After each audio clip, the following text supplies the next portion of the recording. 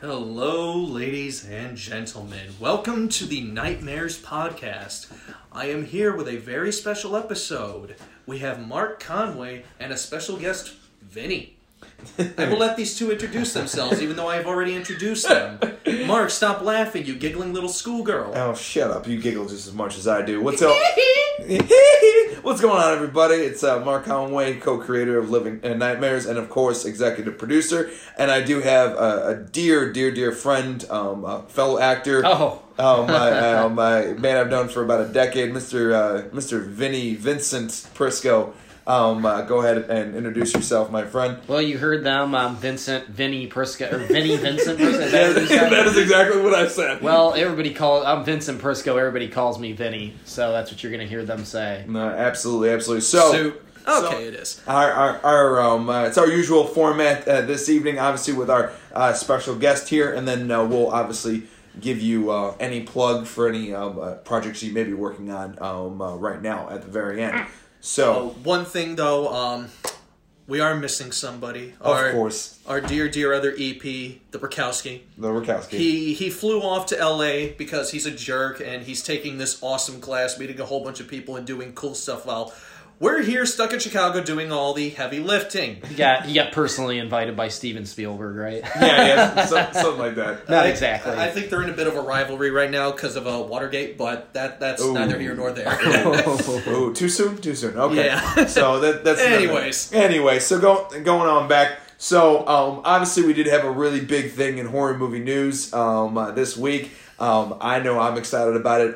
It Chapter 2 trailer was dropped. I fucking loved it. I'm super excited. And actually, you know what? I prefer this format of trailer where they show you a sample scene from the movie and then they have a smaller version of the trailer. I think it's a little bit more effective. The scene that they showed you was creepy, but the cool part of it is it didn't really give you anything. It didn't give too much away, did it? No, it didn't. It was done very well, and originally Godzilla was my most look forward to movie this year just because I hadn't seen anything for it, but as soon as I saw this trailer, I'm like, oh my god! Plus, it was just like, you got Jessica Chastain, you got James McAvoy.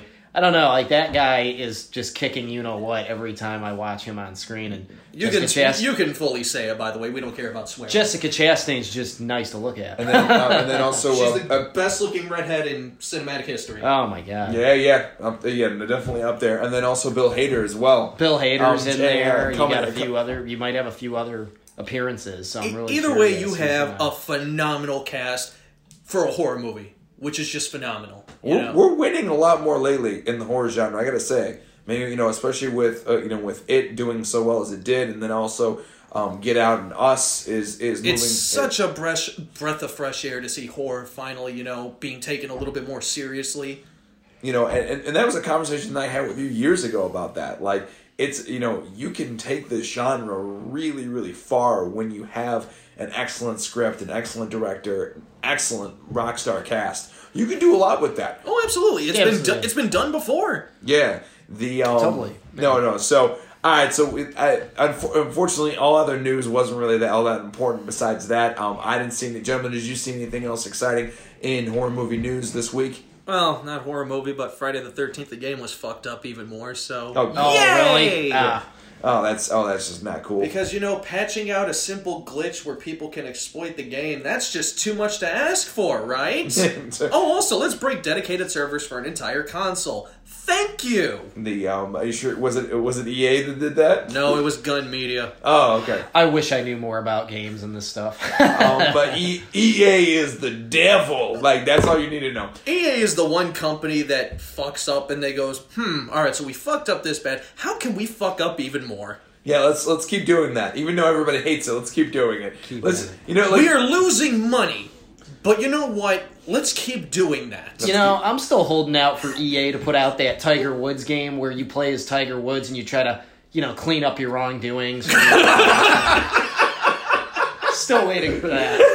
Yeah, that'd be pretty awesome. Tiger Woods PGA Tour. I don't know. Tiger why. Woods PGA clean up detail. Clean up detail. Yeah, that would be great. PGA avoid divorce. I wonder if he would. I wonder if he would actually endorse that. I would buy it. That'd be funny At as this hell. rate, yeah. Well, I mean, he may have endorsed it at one point when he didn't have any money, but who knows? That whole debacle's passed over. He's making money in golf again, from my So- understanding. So horror. Okay, so back to that. We go on a lot of tangents. I was going to say, this is the horror podcast that sometimes talks about horror. Yeah, sometimes. Yeah, that's actually a pretty good tagline. Yeah, no, we break off a lot. We should start saying that at the beginning of our podcast. Oh yeah, we're bound to go in different directions because we're fans of so much stuff. So Yeah. so all right, so we're gonna dive real into our category for today, which is actually funny enough. We were talking about this in the last podcast, how comedy and horror are very similarly structured. They have the same beats. They have the same ebb and flow for what they do. It's a setup and then a payoff, and Right. it's how it's structured is very similar.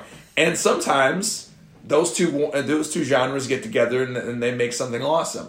So we're going to talk about horror comedy or horror satire. I have a movie I'm definitely going to want to talk about. No, Vinny's going to definitely has a movie he wants to talk about, and I'm sure Zach has something as well. I am going to let our illustrious guest go first, so he can talk about his favorite. And I can't wait. You're the guest, brother. All right. Well, I do want to start off. I know there is one that you're thinking of. However, I do want to start off with probably one of the first finest examples. If you really want to see a true amazing example of comedy horror, and it's almost like the one that started it all, look up and watch Abbott and Costello Meet Frankenstein.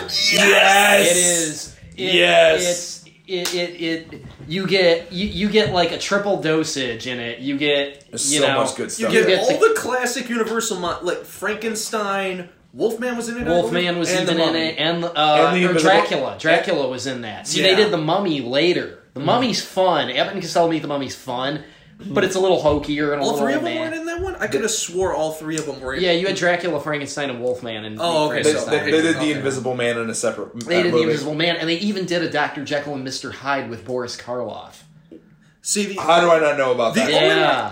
only one I ever saw was Abbott and Costello Meet the Monsters. So that was Wolfman, Dracula, and Frankenstein. Okay, yeah. yeah. Great movie. And the only one I saw though too was the Invisible Man and then the one where they're in a haunted house, which I love. That's Hold That Ghost. Oh, that is goes. the name of that movie. Oh my god, the one favorite line I still remember. Also this a thing. really good kind Oh, of horror comedy. Great, and Abbott and Costello again. there's a great line in there and everything else when she's when they're talking about a candle. The candle keeps moving and everything else. And there's two candles and one of them moves over on the left side and then he's looking at this candle and he starts freaking out and there's a lady next to him and she's like, it's like, watch that candle and everything else. Keep your eye on that candle, it's gonna move. And then the candle on the right starts to move. And then by the end of it, I love the line he says, he's like, keep one eye on that candle, one eye on that candle, and one eye on me. You know what's funny about the And she's candle? like, You know what's hilarious too is that candle gag, like many of their gags, actually got recycled and retooled in another movie or a couple movies. That candle gag reappeared, or a version of it reappeared in Abbott and Costello Meet Frankenstein. That's awesome. Bela Lugosi is in his coffin, and there is a candle that they have sat in its holder on top of the coffin, and of course, Bud Abbott walks away because he's the straight man and nothing happens to him, and Lou Costello is standing there waiting around in this creepy wax museum where the real Dracula is laying in his coffin and they think it's a wax dummy, and the lid, he starts pushing the lid up, and you hear the noise of the lid, and Lou is standing right there, doesn't have the balls to turn around, but he starts looking and noticing the candle moving, and it keeps doing that. And so he calls Bud Abbott back over, who goes by the name of Chick in that. Oh my god! That's how he says it. Chick. Oh my god! The Invisible Man, though, the Invisible Man's a boxer in that movie. Yeah, he is a boxer. And he's doing the speed Abbott's doing the speed back and everything else, and he starts doing it with his head, And he blows on it at one point. blows on it, He blows on it to make keeps it. going. Yeah. There's just, oh my god, there's so many. I miss Abbott and Costello, I really do. Like, Yeah, like yeah. they so Those many. are I probably mean, not that they were ever in our lifetime. I know, but but I mean, like, I we used to rent those from Blockbuster. Same. Like, That's dude, how I mean, I got like, introduced I mean, Dude, my grandmother owned most of their movies, and This me and is her used so to sit great. down and watch. Like, I fucking love those goddamn movies. I went ape shit probably about actually a long time ago now and bought like practically all the movies they had of them in those box set franchise collection sets. So at this rate, I have all of them on DVD in some form. that's fucking fantastic, dude. It's fun. You can still get them. I think you can get them on Blu-ray in special collections now, and they're really actually inexpensive. So Nice. if you are Amazon looking, and eBay are great Yeah, resources if to you buy are- old collector's items. if you are looking for them, For any of our Yeah. younger viewers and everything else, I know that these movies are in black and white. They are truly amazing, and they're fucking hilarious. Look, I'm just gonna say, just because it's in black and white doesn't mean that it's, doesn't mean shit. No, Yeah. there's a bunch of great classics from like the 40s, 50s, and all that are timeless. totally. You know, Well, dude, I mean, dude, we can talk about the whole, we can talk about Casablanca and talk about, From Here to Eternity, and just so many of the And original. those are just some of the essentials. yeah, So you know, I and mean- the original Twilight Zone. The original Yeah. Twilight Zone. A good chunk of those Great. episodes hold up Oh, better totally. than most movies Well, and dude, shows today. and also way beyond their time, dude. The stuff that they were talking about in that show was just way beyond their fucking time. I mean, and also the original Dracula. with Bela Lugosi. Bela Lugosi. Yeah. I mean, like the 31 film. Yeah. the and also all of Vincent Price's movies as well. Oh God, yeah. Yeah, Those so I are- mean, so those have a little bit of they have a little bit of campiness in them, but it's not like overkill campy in the Vincent like something about it plays to the atmosphere. Oh, yeah, absolutely. And Like- they're filmed in that vibrant 1960s Technicolor that just, especially the Poe ones that he did with Roger Corman. Oh, absolutely. The please watch those movies. I think we're all in agreement that those are absolutely. I know fantastic. everybody everybody likes to praise the Three Stooges. No, Abbott and Costello, Abbott and Costello. much Yeah. better. Dude, Abbott and They're Costello. actually. Hold on. Who's on first beats anything the Three Stooges have ever done and everything else. Like that fucking sketch by itself. I love Abbott and Costello. I don't know. It's almost an even tie for me. I really love both of those. You do love. I know. Sets. I tried getting into the And- Three Stooges. I just couldn't. Abbott and Costello was Wow, no- so much funnier in my opinion. And they've always been more funnier in my opinion as well. I'm They're kinda with extremely clever. I think there was a lot more intelligence with Abbott and Costello, Yeah. and everything else, and some of the wordplay that was going on. Oh, yeah. Just as much as the gags and everything else. I mean, similar. All right, I'm going to say one more movie. One more Abbott and Costello movie. It's where they're up in a cabin and everything else, a ski cabin, and they're pretending to be a piano player and everything else. And Is that Hit the Ice? It's Hit the Ice, yeah. Yeah. And he's trying to impress some girl and everything else. And they come up with a scheme and everything else that every time he's going to pretend to play the piano, Abbott is gonna play the record and everything else. And he would play the record and he says, every time I say that, all right, you stop the record. But he ends up falling asleep behind the piano. Oh God! so he plays it and everything else, and then he'll say, "All right," and then I'll walk away, and then still be playing the Everything's music. playing, yeah. All right. And then he'll say, "All right," and start to play, and then the music won't come on. Too funny, yeah. And then they end the sketch with her in Lou's face, and he's like, "You were such a bad man," and everything else, and she runs him all the way out to the edge of the pool, and then he turns to the camera and he's like, "You thought I was gonna fall in, didn't you?" and then I think she kisses him or something, and he goes, "Woo!" and then falls. And then he does fall. And then falls in the pool. As we all would. Right? But of course, I'm definitely in a full agreement about that. But there is a movie that I want Vinny to talk about. And there's a little bit of satire, unless Vinny has more to talk about with Abbott. If it's the one I'm thinking of, Mark, this one for me, I don't know why it's so funny. It is dark, it is twisted, it is frightening in its moments, but it's brilliant in its satire and what they were trying to target. And this was, of course, 1980s New York, Wall Street, yuppie society, which means all you fans listening know exactly what movie this is, and of course, it's American Psycho. And here we go. And hang on, I need to go get Huey Lewis in the news. Huey Lewis in the news. Huey Lewis in the nose. Yeah, I don't know. I think that it's weird because that is not the comedy in that film. If it's even, I question if it's actually meant to be there sometimes. You know what? It's perfect satire. I guess it's perfect satire. Like and that's why I said horror comedy, horror satire. It's definitely horror satire at its finest and best. And actually, Vinny, with the exception of franchises and everything like this movie and Fight Club, you and I have talked more about than any other singular movie I can think of. Really? We talked about Fight Club too? We talked about Fight Club, but this... I think we've talked more about We've talked way more about this, and this is probably the singular movie that we've talked more about than any other film. Any other movie. Maybe a Pacino or De Niro movie will kind of get close to that, but yeah. It's the inside jokes, and I mean, part of the joke you have to realize, I think, between us two is that I used to imitate him, and I used to have his hair just like that. Oh, yeah. And when I had the long hair like that, everybody would yammer about how much I look like him. He actually showed up to an... I was going to say, I can see it. He actually showed up to an 80s party dressed as Patrick Bateman. Yeah, I thought... Did you start handing out your business card and freaking out? I wish I would have, because the whole scene... That's a scene right there. It's like, it's supposed to be absurd, is the scene where they're passing on the business cards. They're comparing out their business cards, and I got, he does his famous... I got a new card. And he's got the egg. I don't know. They call it something like eggshell white. It's bone with raised lettering. Yeah, that was the scene that broke me my first time watching it. I'm like, what the fuck is this shit? It is such a beautiful, if nothing else, it's a beautiful satire of how disgustingly materially obsessed this yuppie culture of these kind of people and stuff could be. And there's people like that today.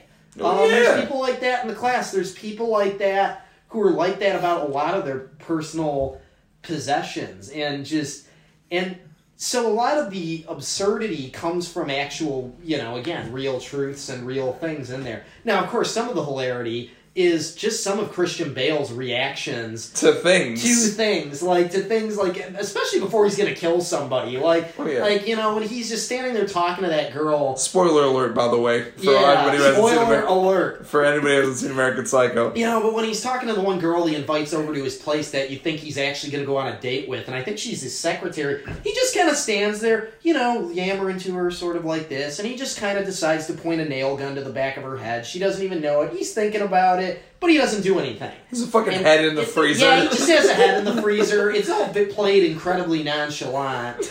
And then I think the one that everybody remembers so much is his famous Hip to Be Square moment with the rain jacket. The Huey Lewis. Do you like Huey Lewis in the news? Yeah, and the way he plays that with Jared Leto. And it's played so matter of fact, the way he's just he's been compared to Elvis Costello, but I think that Huey has a much more cynical sense of humor. Don't you think? He almost plays him like a deranged Jim Carrey. I don't know how else to describe the character. That's an interesting take, and not far off. And look at the way he plays that, and just. That famous part. It's so funny, dude, because especially in the novel, which by the way is way more twisted than the actual movie. It's so like they keep that shit in security wrap. They do, yeah. Some places they put that in security wrap so people don't He'll go on for pages about an album. He'll go on for pages about an album. Like Phil Collins, in one of Genesis's albums and everything else. And the next chapter will be about him brutally murdering a hooker. The whole thing is designed so all of it just blends together and is of equal importance. If the whole book was made into a movie, how long do you think the movie would be? Or would it be better to make it into a TV show? You probably could make it into a series. The problem is that it's so fucking gruesome. The book's details are so gruesome, and you only see part of it in this day and age. Then again, look at HBO and Starz and the shit that they put out. I suppose they could make it the way it is, but I don't know. It's so gratuitous and gruesome. He Richard Gere's a few prostitutes. Yeah, it's really messed up. The things he does with the body parts and shit. Many of these things were completely out. The movie's almost like a PG thing compared to the version book. of it. He does a lot more Ed Gein shit and everything else. Much. Real sadistic. Personally, it sounds like making this into a show would be fucking awesome. At least for me. Dude, it would be see all that gratuitous stuff on camera. It probably could be done. Yeah. Dude, you know what's something funny? It always kind of drove me nuts and everything else was Bravo does a top 100 scariest scenes of all time. Uh-huh. I personally never understood why that last scene wasn't in it. The scene where I know it's ridiculous, but it is equally as terrifying when he has slick back hair and the fucking Nikes and a chainsaw and nothing else. Oh, yeah. And she's running from room to room, and she's seeing all the fucking dead bodies in each room and everything else, and slipping on people's guts on the way out. And he just jumps in out of fucking nowhere with Nikes and slick back hair and a fucking chainsaw. Yeah, but see, like, hey, how are ya? That's the kind of shit. It's scary, but it's also funny. Like, especially when you see that ass running down the hallway. It's like a fucking blood, a chainsaw. What, like, you don't know what to do. Yeah. You don't know whether to laugh or cry or be, or you don't know what emotion. It's fucking disgusting. What the fuck is going on? Scary and hilarious all at the same time, and something too, just about again his mannerism and the way he just responds, the way he yells in it, like the way he yells after he drops the chainsaw on the girl and it hits her, and he just does this yell down the, you go, what down the stairs. Why? What in the actual fuck? It's such a great characterization, and also it's level to who this is. Oh, dude. And that's a very, very, very disturbing composite figure, image of a person. I mean, very. And then and also and surprisingly, who's also in the movie too, and also a couple great performances in there too. Besides Christian Bale, you have and a great cast. You have Jared Leto in there, and you also have Willem Dafoe in there. Little Willem Dafoe, and you also have a younger Reese Witherspoon who plays his fiance. The breakup scene is probably another one of those. It is so. It's not even scary. It is just so sad, and his reaction to her, I think, it is so heartbreaking because of how cold and just uncaring he is to her. Yet it's fucking hilarious at the same time. He's what does he say? He says, I've addressed the situation and I'm handling it. He's like, well, obviously, Linda, you're not all that important to me. Yeah. He says, you're not Evelyn. You're not terribly important. But she was. It's so like. But she was also fucking nuts too because she is like the definition of 80s greed. She showed up with a fucking mini pig as her pet. Right. She's at a party. She's a total nut job and it's absorbed into the society and the way of living. But she still must have some sort of soul or feelings or something. And she breaks down and cries in such a realistic. I don't know. I think it's very realistic. And what's one of the things also that cracks me up, and this is something another friend and I always laugh about.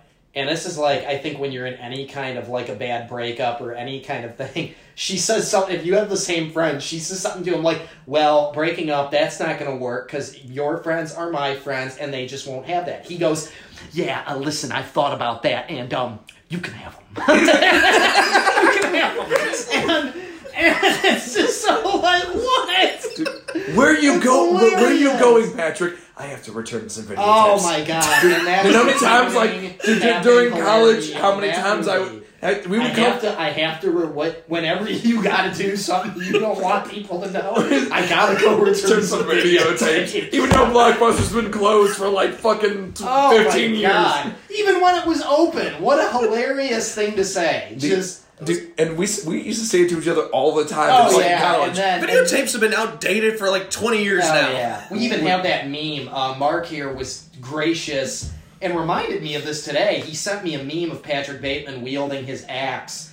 And I thought it was a famous meme on the internet. He actually made it. I made it. And all it just says, you don't understand. I really need to return some videotapes. So if you want a laugh and horror, but a weird laugh and just an all-out psychological thrill and a very interesting social commentary on the materialism of the yuppie lifestyle of the Reagan era and where people thought they were going, check out American Psycho. And that is really the essence, that last part's really the essence of what Bret Easton Ellis, who wrote the novel, was going for. He was living actually in that kind of life. He was living in this life he noticed that was very yuppie, very obsessed with possessions, and he wanted to get out of it, and he felt like every time he tried to stop, he couldn't. And I guess that's where he got the idea from.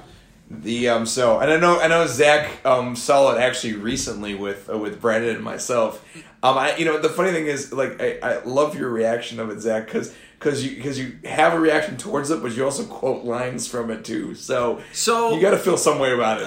Okay, so when I first tried watching the movie many years ago, and like I said, I got up to the whole the business card scene. It broke me. I'm like, nope, because it pissed me off. I'm just like, these people piss me off. No, can't do it. I want to rip somebody's fucking head off. And I'm not a big Christian Bale fan either, so I'm like, nope, fuck this. Oh. Yeah, so... Breaking my heart. For many... Gee, I wonder why.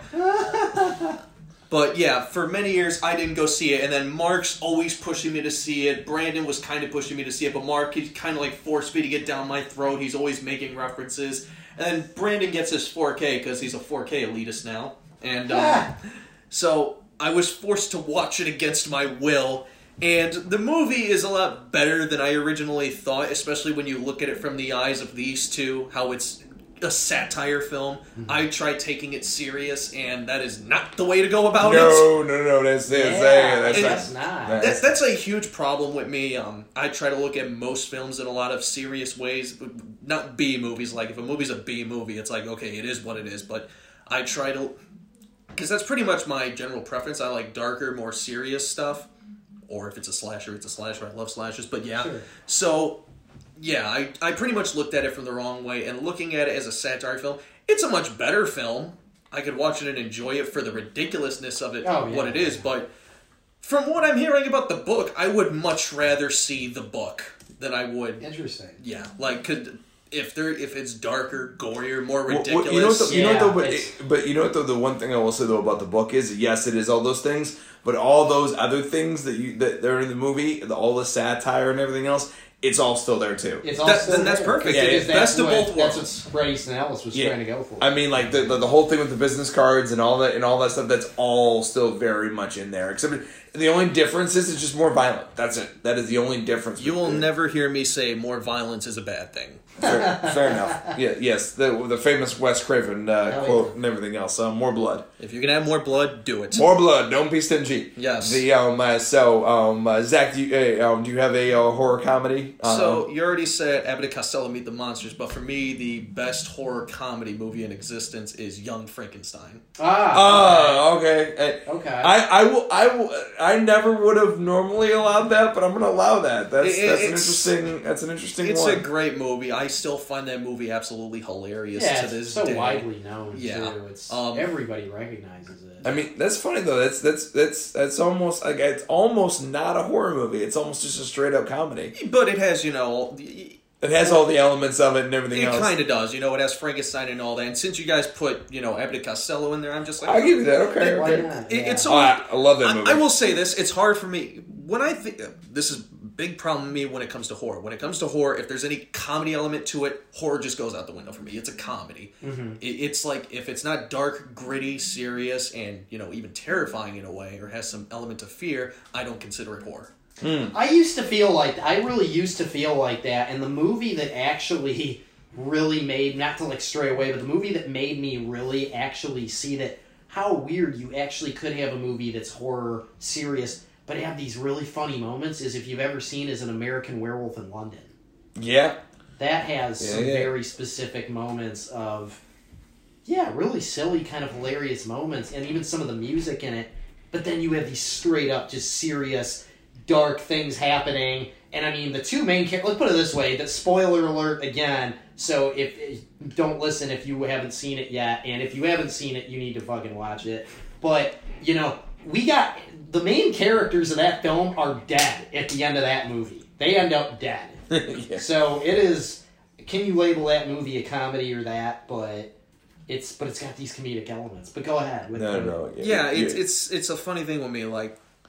There's even some times where I think back to, Nightmare on Elm Street, Friday the 13th, and all that. It's like, they started off as horror movies, yes, but as you go on, it's like, they're not scary at all. Mm-hmm. You're watching them kind of like you'd watch an action movie. You're watching them for the kills, the gore, the character. And, I mean, even Freddy, he became a comedy icon to a degree. He went from this serious dream killer to, kind of a joker in a way. But in a great way. And, I love all that and stuff, but, when it comes to horror, I'm very... very picky about what I actually consider full-blown horror. Another example, Alien. I never looked at that movie as a horror movie. It just never felt that way. First movie, Yeah. definitely horror movie for me. Science fiction horror. Second movie, straight up action movie. Oh, absolutely. But you can visit our Alien podcast where we talk about it for really 3 cool. hours. We talked about Alien movies for 3 hours. Almost 4, but we almost had to 4. cut off because we were going to like 2 a lot in of the material morning. and a lot of face huggers to cover, right? And a heated debate, but... And that too. Yeah. Prometheus, but that's for another day. Yeah. Young Frankenstein, though. Yeah, Young Frankenstein. So, as I've said before, me and my mom, we used to watch horror movies when I was a kid, and that was one of the movies she showed me, and we enjoyed the ever-loving shit out Oh of. my god, I love that fucking movie so much. And I've never met. I don't think I could ever have met somebody who said they didn't like it. Like If that you movie. meet somebody who probably- doesn't like it, they're soulless, and they probably... There's probably somebody out there who doesn't like it. But Their road, their castle, their werewolf. Why are you talking like that? I don't know. I thought you wanted to talk like that. It's Frankenstein. Oh my god. There's so many. Oh my god. And Put it on the Ritz. Put it. Oh my. Yeah. Put it on the Ritz. That's it right there. That's an iconic scene all on its own. The and then what knockers? Let's take your doctor. Oh yeah, that's actually probably one. I think one of the biggest things in that movie that makes me laugh is that moment. Dude, I don't know why the tit joke makes me laugh, but oh my god, Boobies. something I don't know. Sure, it We're works. immature. Who cares? It's Sometimes funny. I don't know. It's like something about the way that is delivered. It's just perfect. Yeah, like it's perfect. But there's a lot of things in that. I mean, there's a lot of great. just what's his name's performance as Igor or Igor. Yeah. What is his name? They're very specific on the names. Oh my god. That actor who played him. That's what's his name? Oh, I know what I'm talking about. Somebody Google it. Yeah, but I knew. Damn it, I knew his name. I'm so mad at myself. The but some of those lines, I'm a pretty good surgeon. I could probably help you with that hump. What hump? What hump? Yeah. Okay.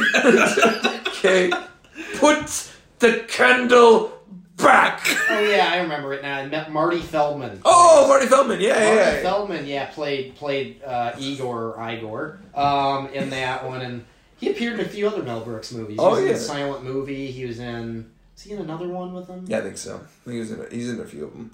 I remember. He had all the best lines of the whole fucking movie. Like, hands down. The just everything.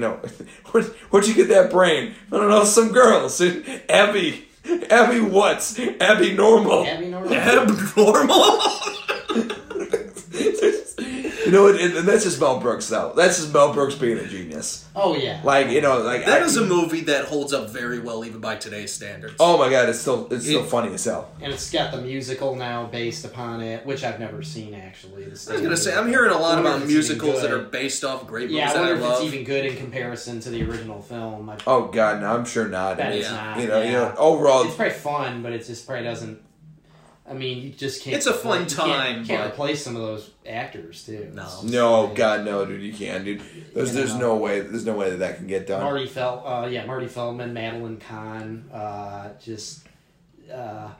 who played Frau Blucher? What? Oh no, that's funny ass Laura Schleichman. Oh my god! Yeah, oh my god, dude, that's funny as shit. Oh my god, she was just so fucking funny. Yeah, that's funny as hell. Oh god. Doesn't she reveal she was his granddad's girlfriend? Yeah, something like Yeah. that. No, just random The shit. mistress or something was going on there. Yeah. When he's one of my favorite things is that a line said is when the blind man is trying to give him the soup and he pours it into his lap.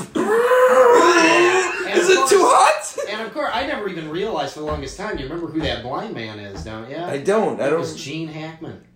Oh my! What? Wow. Gene Hackman. Really? I believe it is. Get the hell out of here! Yeah, I believe it is. Yeah. That's crazy. Another thing about that movie that I wonder if people realize this, especially the younger generations, again, even like us, is the atmosphere of that movie. The black and white, the mist and everything. And, I always wondered, do people realize why it was made like that? Do people understand that? Because it's supposed to mimic the original Frankenstein. The original Universal horror movie. And that's the reason why they had that scene with the little girl in the well and everything else. Especially when she's Like, it's a pretty much a whole parody off the original Frankenstein. pretty much. Yeah, and it's a damn good one and one of the best parodies ever made. It almost reminds It's got elements of the Bride of Frankenstein in it Yes, too, it does. like the blind man and the. Yes.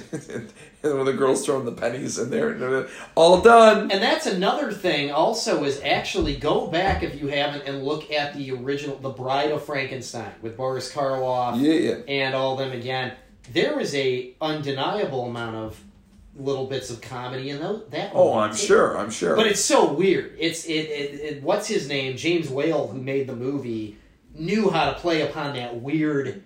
Just that creepy weirdness, but it ends up being hilarious, especially the character Dr. Pretorius in it, and there is just some really bizarre things in that, and it's hard to even explain. I would say you got to almost watch it to see it, but No, I got you. especially if you appreciate Young Frankenstein.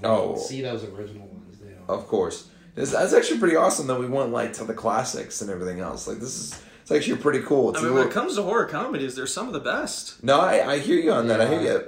Mine's a little newer. It's actually a movie that I find endlessly hilarious, but it doesn't sleep on the horror at all.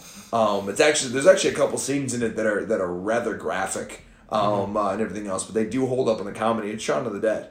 Oh, yeah. Yeah, it's Shaun of the Dead, man. Fair. And that is the perfect blend of horror and comedy. In the one scene in particular and everything else, I would put a spoiler alert on all this shit. But the one scene where they're listening to this podcast, they should just expect spoilers at this pretty point. much. Kill Phil. Sorry, Phil. That's probably one of my favorite. Yeah. With the guy with the glasses and everything else in their group, when he gets dragged out of the bar and everything else, and they rip open his stomach and then they eat him from the stomach, and I'm like, oh no, this is a real fucking horror movie. Like this is a legit fucking horror movie.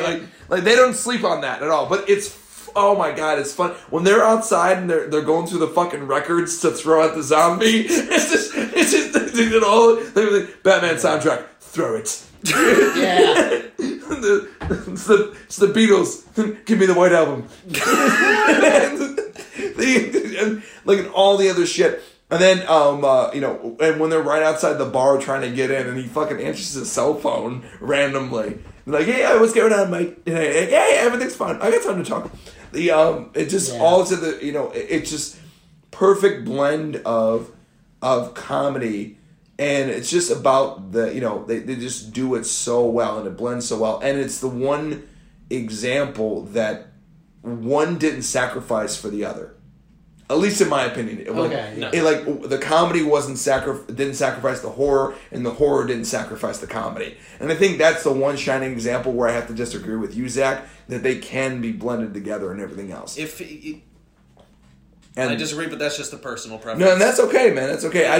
For me, Shaun of the Dead, all those movies, they will be comedies over everything else. No, I hear you. That's interesting. Yeah. But yeah, it's just some of the great great scenes, and that whole trio, those guys that do those films. Oh and my everything god! Else. Hot Fuzz, and there's some things in Hot Fuzz that almost borderline in a horror. Well, dude, it's supposed to be a slasher movie. Yeah, so it kind of is. Like, I would also add it in there, and actually, I remember a lot more of Hot Fuzz than I do of anything else. That one's my favorite. Hot Fuzz was ridiculous. Stop with all this violence!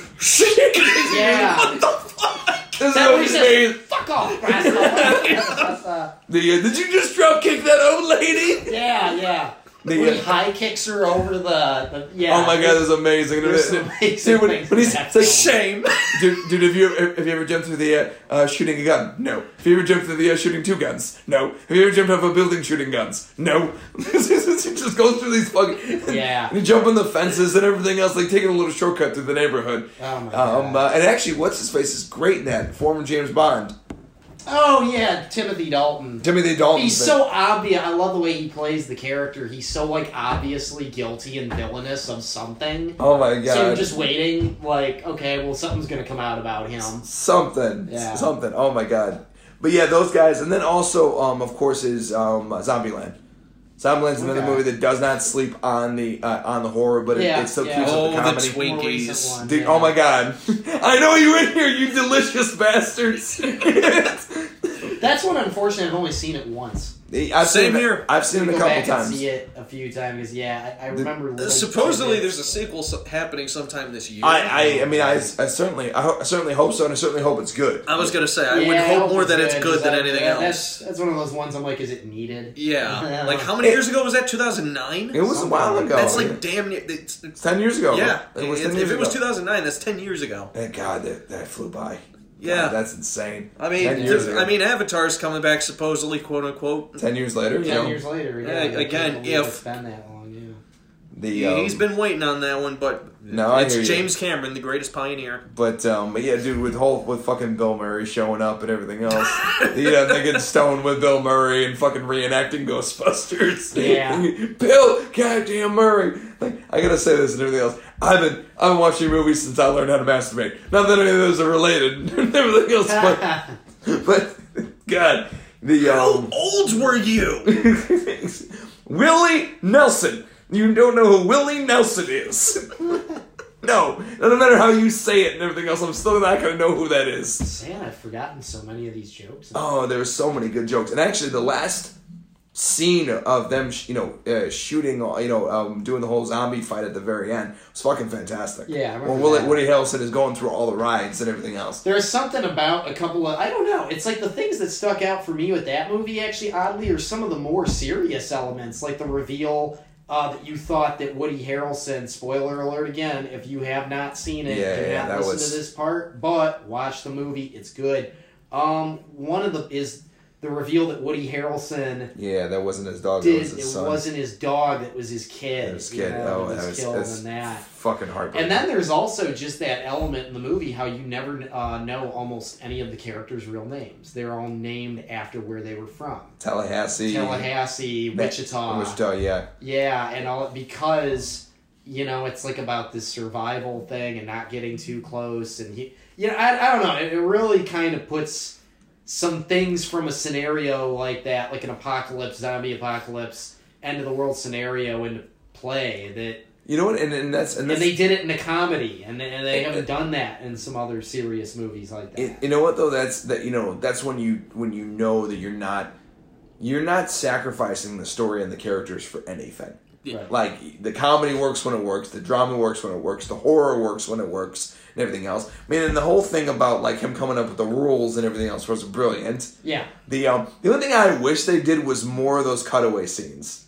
Like, they only did one and everything else, like Zombie Killer of the Week and everything else. Like, no, that belongs to Mitch Blanchett or whatever at the church. And she pulls a fucking lever and a piano comes down. I wish they did more of that, like more of the Family Guy shtick every once in a while. But besides that, though, it was a really, really fun movie. Bill Murray cameo made it the best. Overall, really, really fun movie. Once again, I hate fucking clowns, so they made they made it awesome with him killing a clown. At the very you end. Played a clown. I know. That how ironic? How ironic. We both played clowns. We did, in fact, both play in a clowns. killer clown movie. Yes, indeed. So all right, guys. Well, any other last minute thoughts on horror comedy, Vinny? I think I got mine covered. Yeah, Zach, pretty much. Zach, all right, awesome. The you know what? There's a lot of good comedy. There's a lot of good horror. And there's a lot of good comedy horror out there. So I definitely recommend watching a lot of it. Especially go back to those old Abbott and Costellos. Those are fucking dope. Absolutely. See where it began. Yeah. Exactly. So I'm gonna. All right.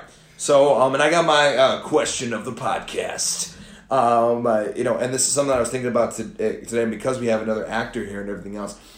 What is a movie that you would love to see any actor in a horror movie that hasn't been in a horror movie before that you think would be really cool to see? So wait, what actor would I want to see in a horror movie? Yep, what actor would you want to see in a horror movie that has not been in a horror movie? It is not, that's... It's funny because most of these great actors get their start in horror movies. I know, but like, even if they want to get in the second round, like, like Tom Hanks, like, he was in a horror movie, like, at his very beginning of the career, but like to see them now doing a horror movie, I would probably pick Tom Hanks. That would be very interesting. That would be really interesting, and I would want to see him play like an older villain, like an actual horror movie character, maybe an old guy down the street that's creepy. He's at that age where he can be the older creepy guy. Yeah. I would love to see him play Mr. fucking Rogers and then immediately following it play a horror movie. A serial killer or something. That's very interesting. Just a total flip of what he would normally do. Playing a good, he's normally good guys. Or men of conflict or anything like that, or youthful characters that have a lot of energy and are very positive. I would love to see him flip the script and play a fucking just vile human being. Yeah. Just to see how far that could be taken, and I think he could pull it off. I don't know. I think it would be the story would probably be a creepy old man from down the street. That's probably accused of murder. However, go and buries bodies in his basement. Sure, something like that. Okay, yeah. Something in that kind of genre. But I would. That's what. So you want to make Tom Hanks the villain of Suburbs? Yes. Burbs. Yes. Oh, and what the fuck? How did we miss that for horror movie comedy? That's one of the best fucking horror movie comedies ever. I totally forgot about the fucking Burbs. Burbs, yeah. You seen the Burbs? Parts of it. I need to see the whole thing. Oh my god, you need to go back. By the way, go and watch The Burbs. That is such a funny fucking movie. And it's on Amazon Prime right now. Dude. Yeah, it's on Amazon. Oh That's my actually God. how I saw it a few months ago. I totally forgot. I totally fucking forgot about that movie. Corey Feldman's in that movie. I just love when he brings his date back to his fucking his house. It's like, I want to see a movie. Like, babe, you're about to watch a movie. Like, check this out. And he sees it. And they all get fucking attacked by bees. And he's married to Carrie Fisher in the movie because Carrie Fisher's in it? Carrie Fisher's his wife in that movie. Okay, so that's what she was doing around those years. Yeah, that's what she did right after. I think she did it right after Jedi. Because I think that might have You been. think that would line up? I think that was the same year or a year afterwards. Was that after Blues Brothers? Probably. Wait, she was in Blues Brothers? She was a She is crazy in ass Blues girlfriend. Brothers, crazy ex-girlfriend. The one who's trying to kill Jenny the entire Holy time. shit! She was fucking great. I loved it. God. It's amazing how many movies she was in, but you don't think about it till you actually either go back and watch them. And you're like, wait, shit, holy shit. It's like, you think Carrie Fisher, you think Princess Leia. You don't think about any of the other great roles she was in. It always just goes back to Leia. But yeah. Which isn't a bad thing, but still. But yes, to answer... Rest in peace. Yes, indeed. But yes, to go back to your original question, then yes, I would love to see Tom Hanks play the ice pick killer from the fucking Burbs. That would be fantastic. Okay. That would be, how the fuck did we miss the Burbs, man? But we could talk about the Burbs for like a half an hour. Like, just go see it. It's so worth your time. It's a good movie. It's a great movie. So quick plot synopsis. Tom Hanks lives in a suburban area. He is on a 2-week vacation from his work in the middle of dead heat of summer, and creepy neighbors move in next door to his house, and there's a sinking suspicion that they murdered the previous neighbors that were in there.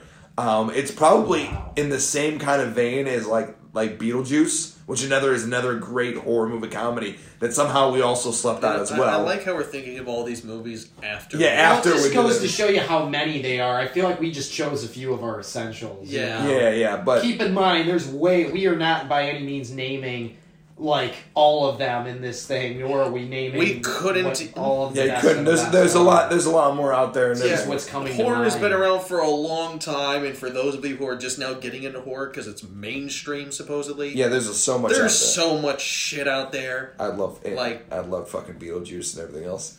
You're working with a professional. Kicks over the tree. Nice fucking model. So you would pick Tom Hanks. That's interesting. I think I have mine actually. Go. Yeah, dude. But just last thought, dude. Just Yeah. to see him do something completely different Yeah, than he's ever that's done before, interesting. and I think he has the range. I think he has the range to do something interesting like that. And that actually, The Burbs was the closest he's ever been to being in a horror movie.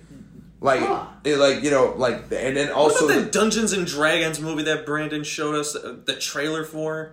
Was that a horror? I don't. Did you ever see that? No, I never did. Yeah. No. But he was in a horror movie like way before fucking Bachelor Party, his first movie. He was in a horror movie before that. It was some indie movie that nobody ever saw. Oh, that's and The Burbs, and yes, is technically a horror comedy and everything else. So I did forget about The Burbs for a second, but I would like to see him play in a straight up horror movie. Yeah. A dark, serious. Dark, serious, no comedy, no comedy involved and everything else. Horror movie. I think he'd be great. Go ahead, Vinny.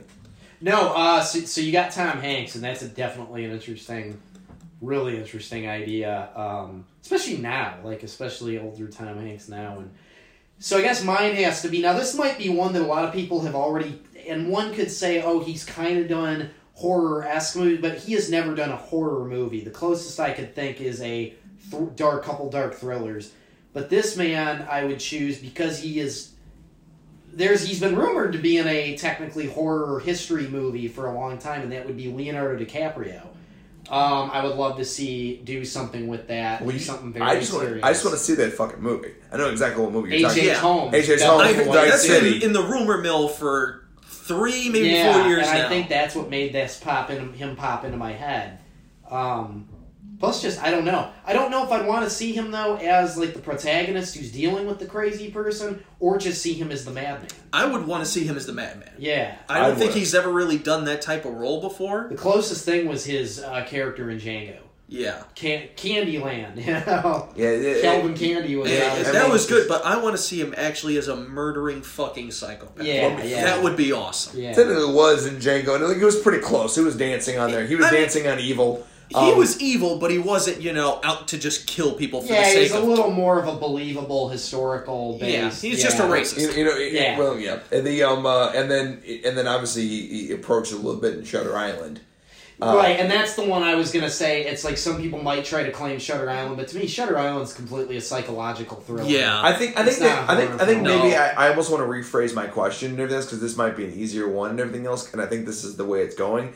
Is what actor or actress would you like to see play the actual villain of a horror movie? To actually play the killer or the not necessarily playing the hero of it, but the actual villain of it. So well. So that DiCaprio I think would still be my answer. Yeah, for Devil in the White City. That's a good choice. So the rumor was that the Chicago Historical Society canned the movie. Are you fucking kidding me? That's why. That's the rumor. I haven't heard that. Wait, how and why? Because I think this was. When the movie was being developed, we were the #1 murder capital. Oh, God damn it. At the time, and everything they else. allow Chirac to be released, but can, of course, Are you fucking kidding me? Of course. Jesus. But yeah, that's the reason why. Okay. And you know what? And actually, that might have been when we were trying to get an Olympic bid.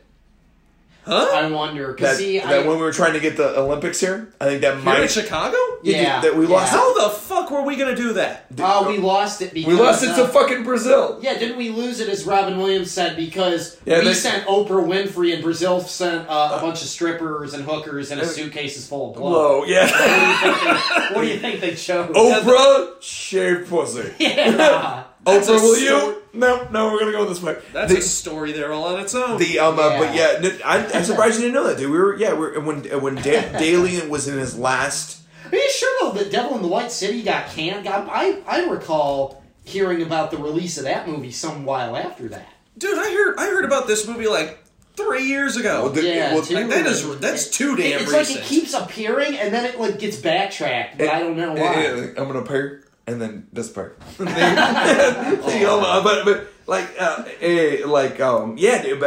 I've heard many different rumors in the movie. Again, rumors. Not that these are not factual by any means, and everything else. End of the day, it's just an epiphany. Yeah, exactly, or an apostrophe. Yeah, whatever. I don't know if they really are. If the Historical Society is actually trying to block that, that's pretty fucked up. Shame on them. Fucking stupid. Because you cannot block. You should not be blocking and trying to censor history. That is garbage. It's a fucked up moment in history, and it's the truth. But then again, Chicago's the most corrupt city in the state of the Union. So we're supposedly one of them. Yeah. According to the director of the Chicago politicians, and you know who I am. So if you're gonna send your hits on me, you might as well do it now.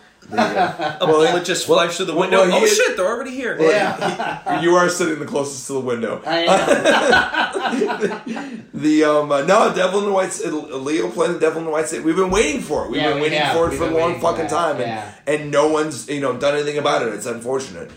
It sucks. And I'm sure it would be a great fucking movie, if not his best movie. I kind of want to see Leo with that fucking handlebar mustache, man. That huge fucking thing. Yeah, I'm just trying to picture him as this just crazy, with the fucking bowler, premeditated, just beyond insane. Just oh my god. Well, dude, I mean, he you literally read about that man. That dude, one of the most heinous people that you could imagine. Normal people play find the ball in the cup. He was playing find the blonde in the room. Yeah. He he literally had secret rooms and shit. Yeah, he constructed the thing. It was a kill factory. I mean, there's so much cool shit you could do with that in a movie. Dude, and then you're getting Leonardo DiCaprio as pretty much your lead. Dude, I mean, literally, hold on. H.H. Holmes has to be the inspiration for Saw.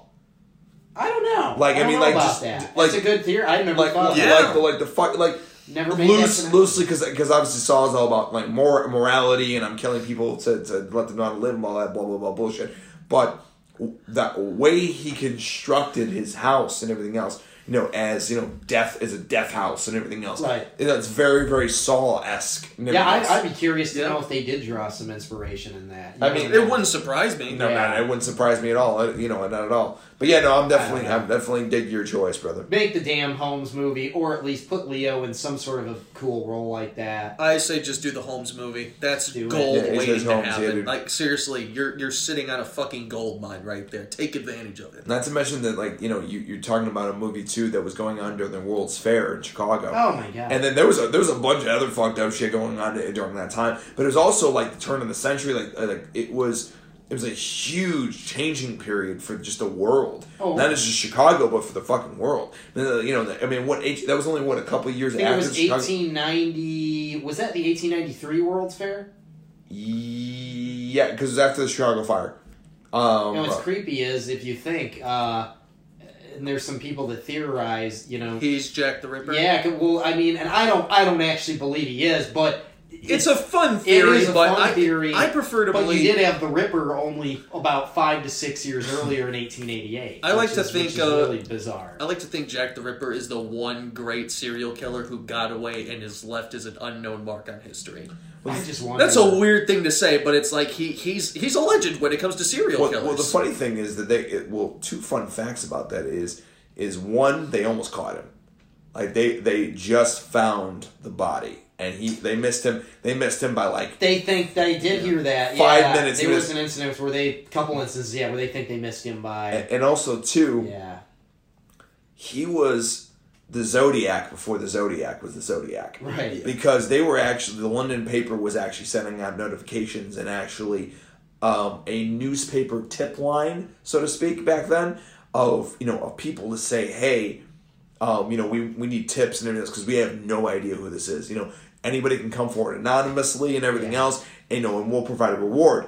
And people just like the Zodiac would send in fucking shit. They would send in creepy letters and everything else. The funny thing is that there was a letter written by a guy who said, who described a little bit of the murder and everything else in decent detail and everything else, and he wrote it in red ink, and he pretended to be blood and everything else in the ink, and then he signed it Jack the Ripper.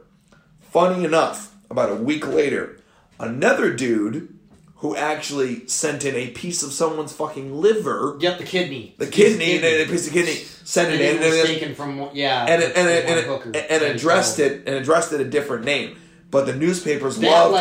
that letter was called the From Hell letter. The From Hell letter. From Hell because there's a film, and the film, in my opinion, is somewhat it's got some neat things about it, but it is a bad adaptation of a very amazing graphic novel by Alan Moore. Mm-hmm. But, From Hell. But, yeah, that was the From Hell letter, and I believe all it said was... all it said was, sign Catch Me If You Can. There is no name on it. Correct. But so technically...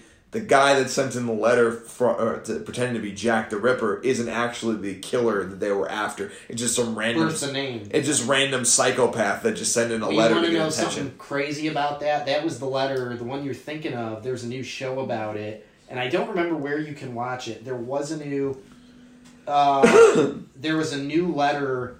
There was a new show I saw a couple of years ago, and they actually deduced and think that letter, the Jack the Ripper letter, was made by journalists for the newspaper at the time. To sensationalize and sell it.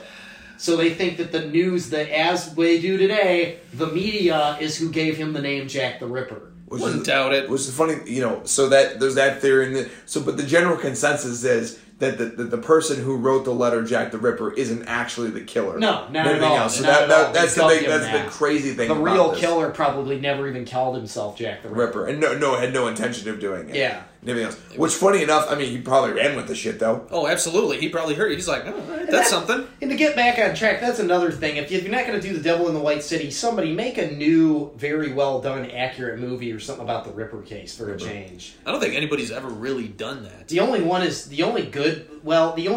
big, there were some old ones back in the 40s and the 50s. There's the famous one called The Lodger that was based on it. But the only one in recent years that's really been done on a high scale level was the movie From Hell, but they strayed so far from the book. They got some of the history all wrong in it.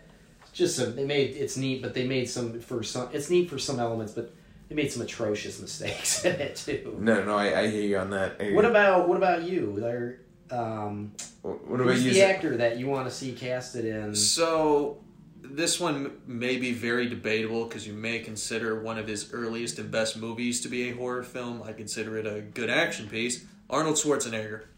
Nice. Okay. I would love to see him play a either sadistic murderer or a super serious serial killer. Huh. I mean, yeah. I mean, Again, he plays a robot in The Terminator. I mean, And then he becomes a hero. It's one of those things where it's like, I never looked at The Terminator as a horror series. Can you just make him, kind of like, so you want to see, can we just take Arnold? I want Ironically Arnold to be enough, an actual... killer. ironically enough, the same way I feel about Alien is the same way I feel about Terminator. I think the first movie is I don't want to say horror movie, but thriller. Sure. Way more of a thriller than it is an action movie. Like, I think it's a fantastic thriller, and actually, the only part that pisses me off is they should have cut the first 10 minutes out of that movie. No. Yep. Those future scenes are great. But you know what? In the first movie though, it's like one flight, one thing over. They get more detailed in the second movie about the futuristic stuff. The first movie, all it is just like a few of those jets flying over, and then a small little paragraph explaining it. That's it.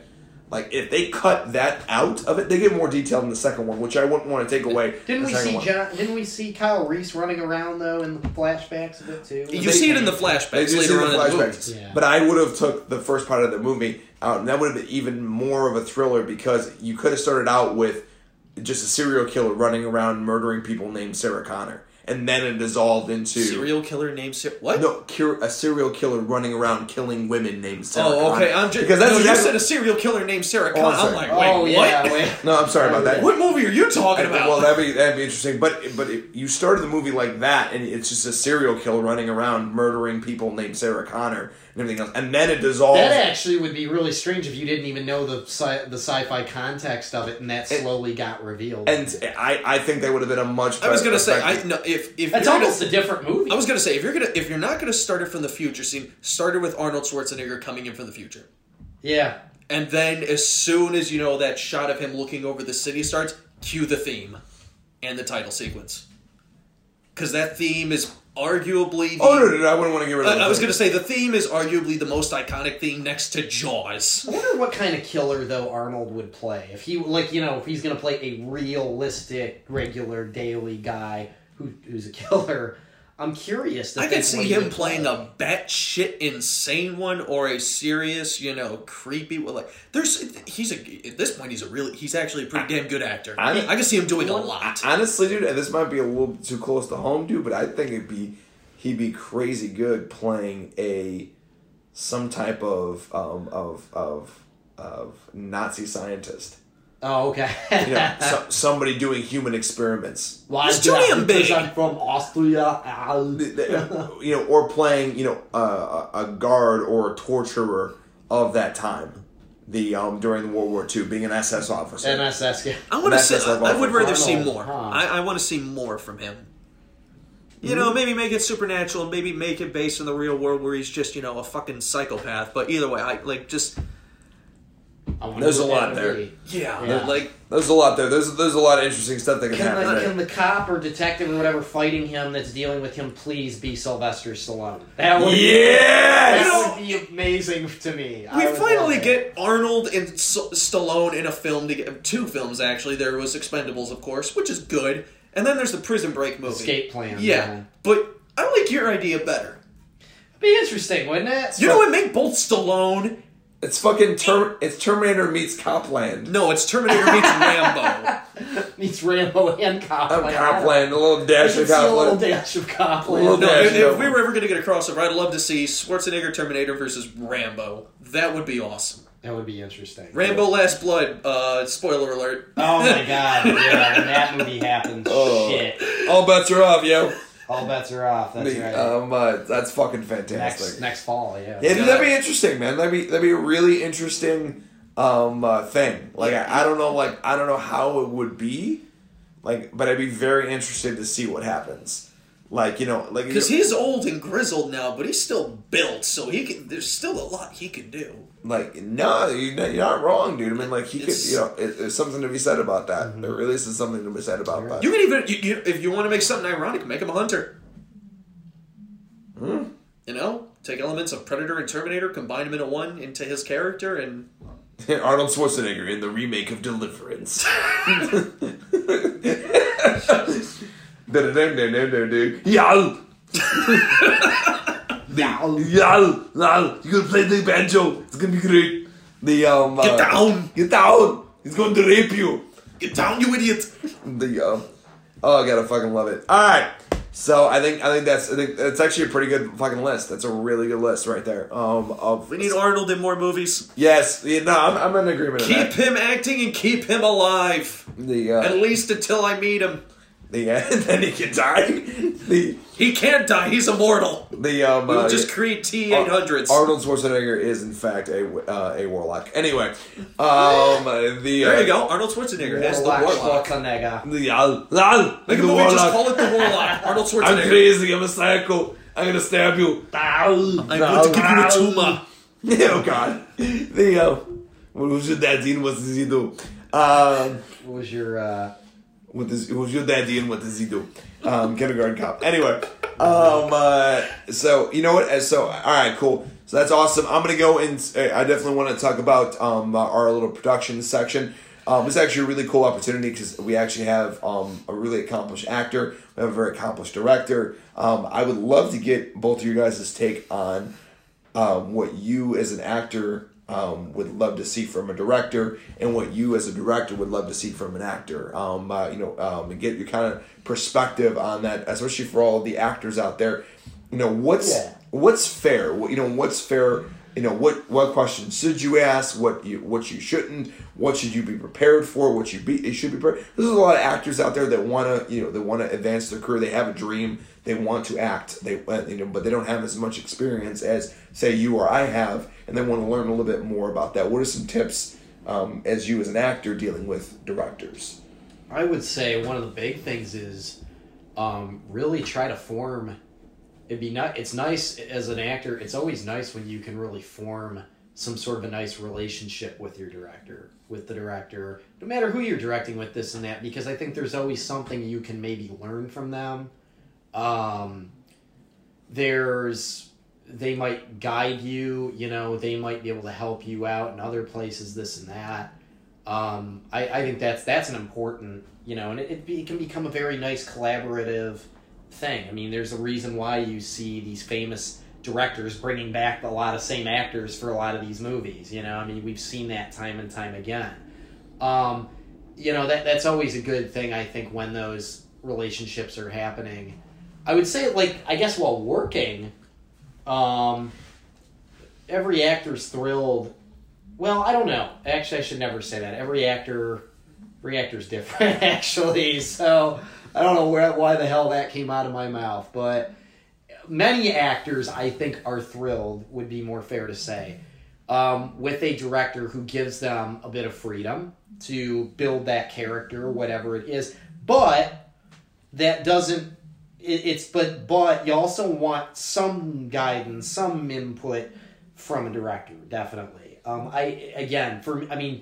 going to talk about, I guess, myself, because I only know me, I really appreciate and enjoy times in working with directors who kind of have a nice even balance of that. On film, almost every director I've ever been around are very they are very open. They seem to always be very open. But it's good when they do know what they're looking for, because that's going to help you know what to do in the process. It's going to guide you again along the way. And I've had a director or two, more on stage, not on film, who was just so domineering and so controlling about what the characters are, where they should be, how they should stand, when they should move, that I felt like a goddamn matte painting. And I refused to... I actually kind of refused to do that. Luckily, that was community college, and that was long ago, and it was a community college show, and I was pleased that at least people liked the performance. The director, she tried to actually, because it was a clash, it counted as a clash, she downgraded me and a couple other people, I think, to a B, just because we didn't follow her exact directions after opening. Yeah, so don't be a damn ego trip, you know? Don't be a damn ego trip to your actors, but don't be an ego trip as an actor towards your director either. What's a story that you can tell that where you had a really good experience with a director? You know, things just clicked, or you know, you're like, you know what, that's the example that I want all my directors to shoot for. Really, I would say an example was this film I was on, and I worked with the same director again. I hope you're still out there, by the way. Maybe if you listen to this someday. Am I allowed to say? Yeah, you can say, yeah. This is positive after all. His name is Tim Volkner.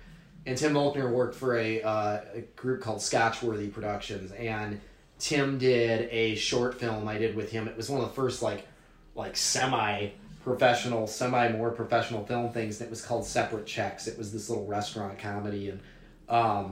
And he was just so encouraging, and he was so friendly, and it was like, and he came up, he suggested ideas. He was like, you know, maybe this is what your character's thinking in this moment. Maybe he feels this way about it. Maybe he had the idea, but he's playing with it, and he's giving you the idea of what he's thinking you can maybe do with it, where he's picturing it, and saying, what if he did this? And it's leaving that idea to you as the actor, and you get to take that now and play with that and go, okay, me as this character, if I'm this character, how would I handle that? Nice. If I'm going to go in that direction. Nice. And it was the same thing. I worked with him on another one, and it was kind of that. So, I mean, it gives ideas. It gives ideas, I think, in the direction that he wanted it to go. But he's also very open to what that actor is going to do with it, and it's encouraging. Nice. The I'll say my piece last, but I definitely want to hear it from actor, director, then actor. You know, Zach, where are your thoughts on that? You know, same kind of structure. Yeah, I definitely agree with a lot of Vinny's points, and I think they mirror my own. I think you should try to build a relationship with your actor, even to a small degree. I will admit, I don't think I've done a great job at that on the past 2 shorts we've done, but I'm working to get better at that.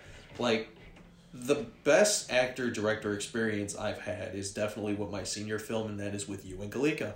I mean, look at where we are now. I still work with Kalika, and I work with you on a daily basis. Mm-hmm. You know, but that was my own written piece. That was my own like passion project and all that. But yeah, so I was heavily involved in every aspect of that piece. But great. Yeah, and then there should, you know, I give very simple instructions. If I feel the actor needs to be nudged a certain way, I'll continue to keep pushing in that direction until I feel like I've gotten the performance I like. And I guess one of the big thing is I just don't have an ego.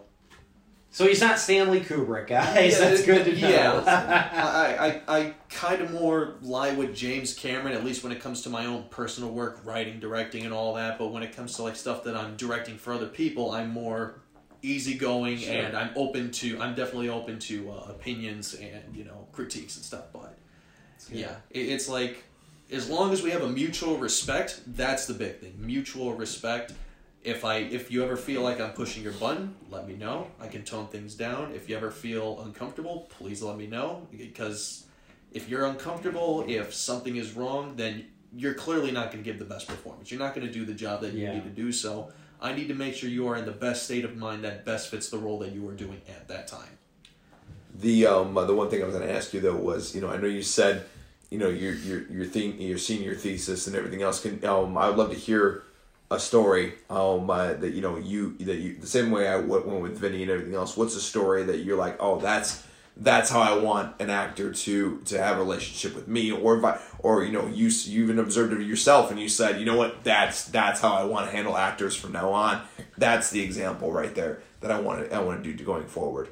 I can't really think of an example. This is something that's just come naturally to me, or if there is an example, I just can't think of it. You know, I observe others the way they direct. You know, one of the things I do is whenever I'm on set, usually I'm kind of one of the side guys, grip, sound, or as of recently, visual effects supervisor and stuff like that. But I always observe every set I'm on carefully because I'm like, all right, what is going wrong?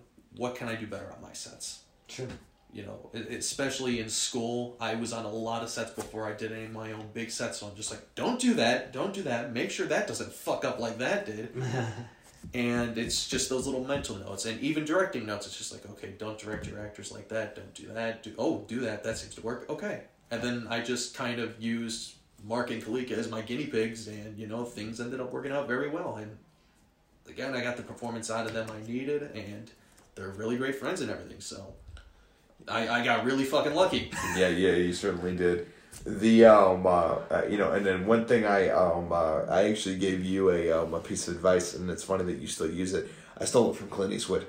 When I was watching him in Inside the Actor Studio, he's talking about being on Rawhide and how the directors would you know, yell action in those huge boom mics and would freak the fuck out of the horses. So he never wanted to ever do that on set. Wow. Because he treats actors like horses. It's like, yeah, I don't want to freak you out and everything else. So what he'll do is when he's ready to set up a shot and everything else, everybody knows his signals and everything else. He'll get the shot set up and everything else. Maybe he'll have a little bit of conversation with the actor. He'll step behind the camera and he'll get the shot ready to go, and the DP already is rolling.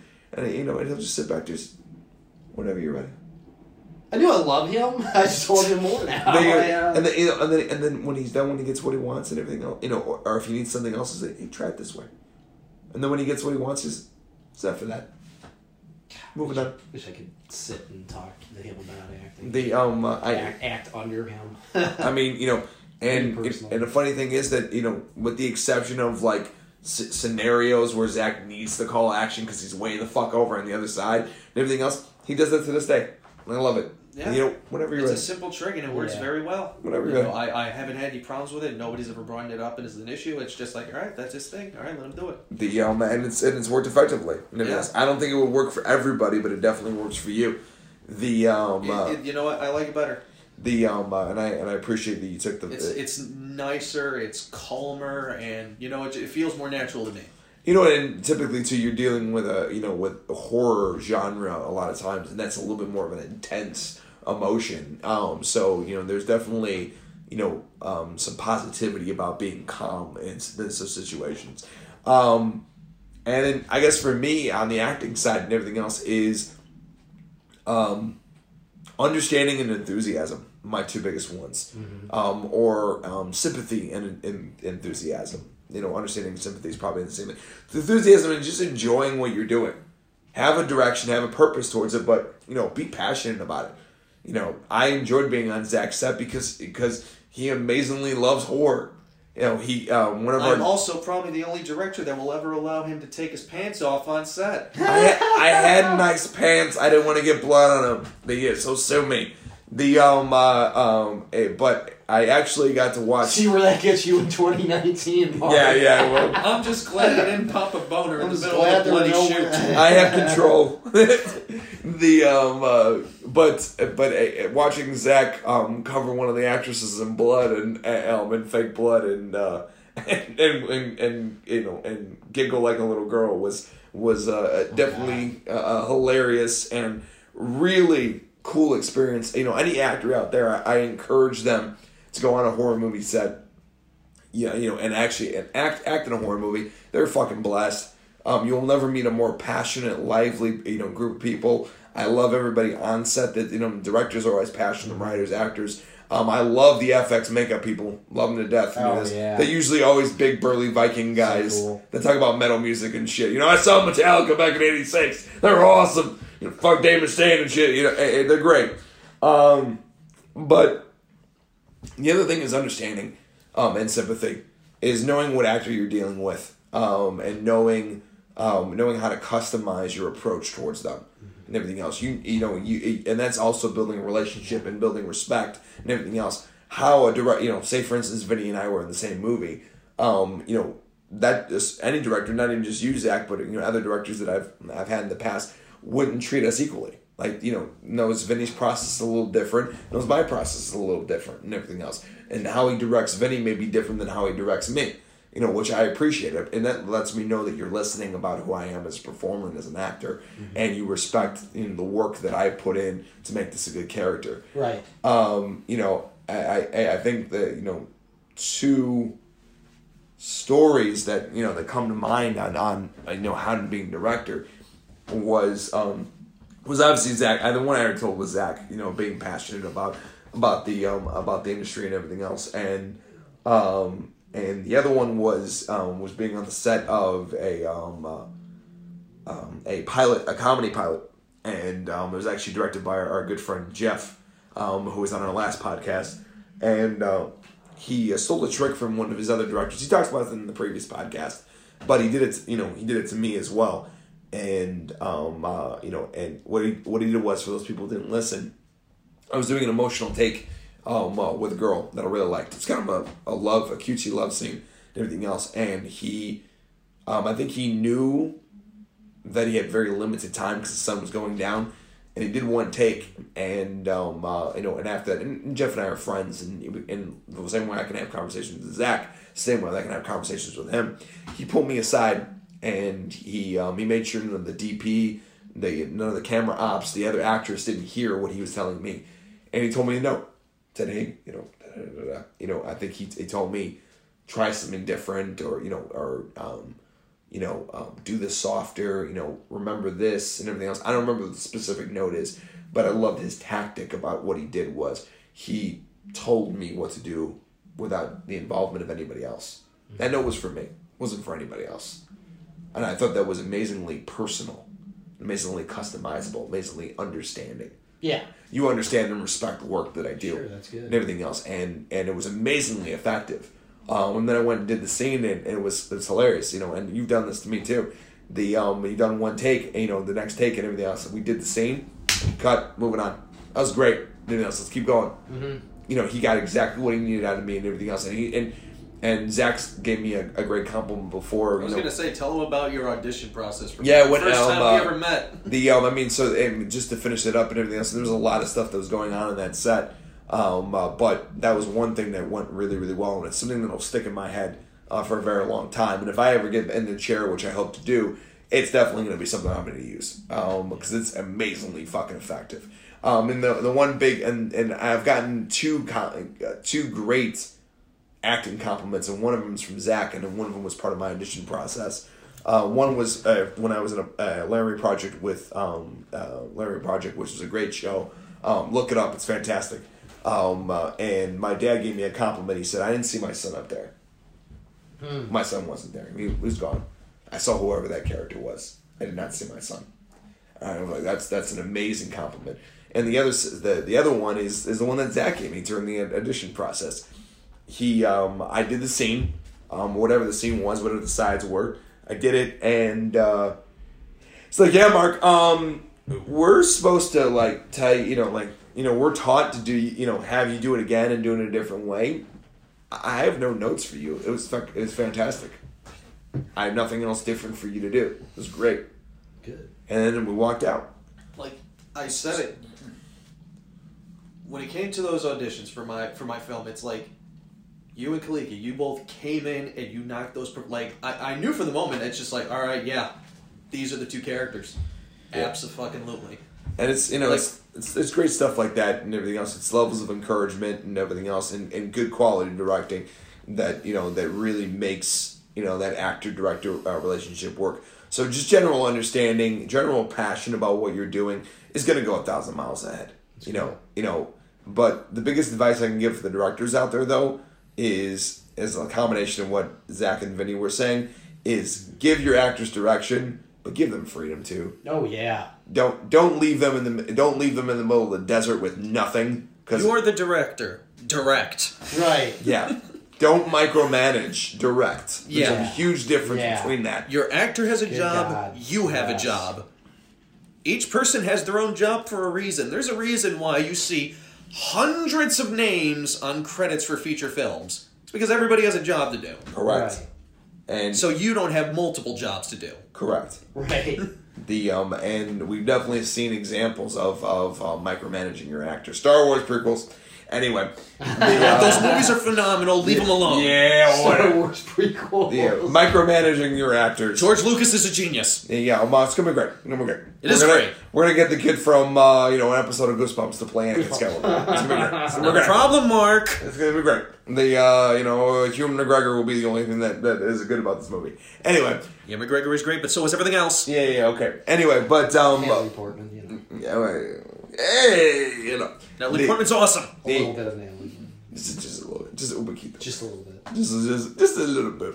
But yeah, no, that's all I can ask from everybody, and that's pretty simple, Zach. I mean, you're a director, direct. You're an actor, act. It's you have your own levels of turf and everything else. Respect each other, and it will go a long way. You're there for a reason. There for a reason and everything else. So all right, we're gonna wrap this up and everything else because I think everybody's draining out right now. Vinny and I gotta go eventually. But that being said, Play Vinny, with us, Mark. yeah. So Vinny, do you have any projects? Or are you in between projects right now? Well, I had an audition today on projects, and hopefully we're getting this Midnight Vault series. Oh, yes. Potentially beefing up. Stay tuned and everything else. Our Nightmare Studios may be teaming up with Vinny's team to bring you a Twilight Zone type of show. Definitely exciting stuff in the pipeline. We're very, very much looking forward to working with Vinny and his other writing team as well. And then obviously We're very excited. Vinny, do you have an Instagram, Vinny? I do not.